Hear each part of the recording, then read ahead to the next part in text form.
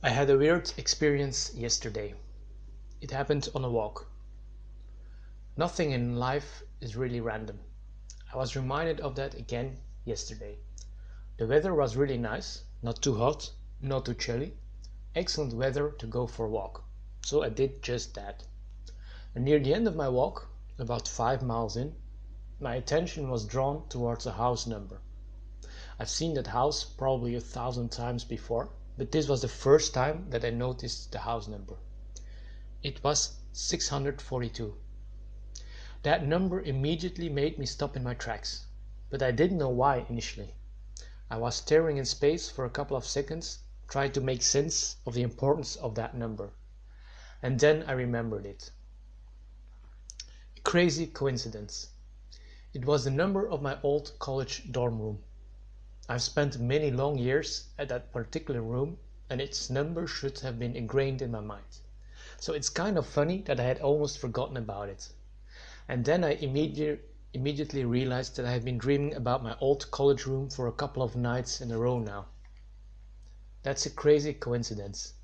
I'm sure most people would probably leave it at that. They would think of it as a random event. But I'm not like most people.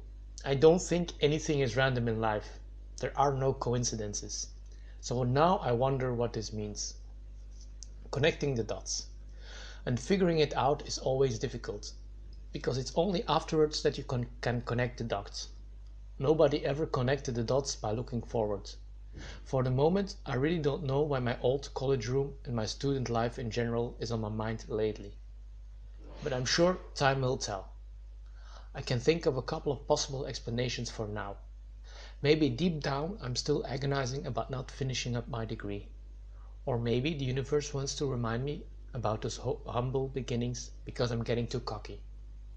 Or maybe I just need to remind myself that I can live everywhere, that I don't have to be bonded to this particular place because I lived somewhere else in the past.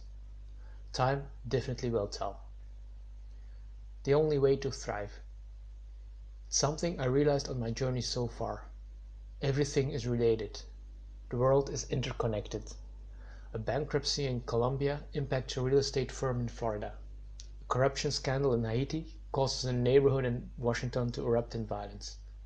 Everything means something. Nothing is unimportant. If you want to be a profitable investor or entrepreneur, you have to be prepared for everything. It's the same with wealth. It's the same with health. Mental, physical, and spiritual health are interrelated. They're just sides of the same coin. So you have to take care of all those aspects of your being. It's the only way to thrive. Something mystical happens on most of my walks. I don't know why. Maybe it has something to do with the repetitive nature of walking. Or maybe walking is an exercise in spirituality. Whatever the reason, I'll keep walking, because the universe is trying to tell me something. I just need to listen.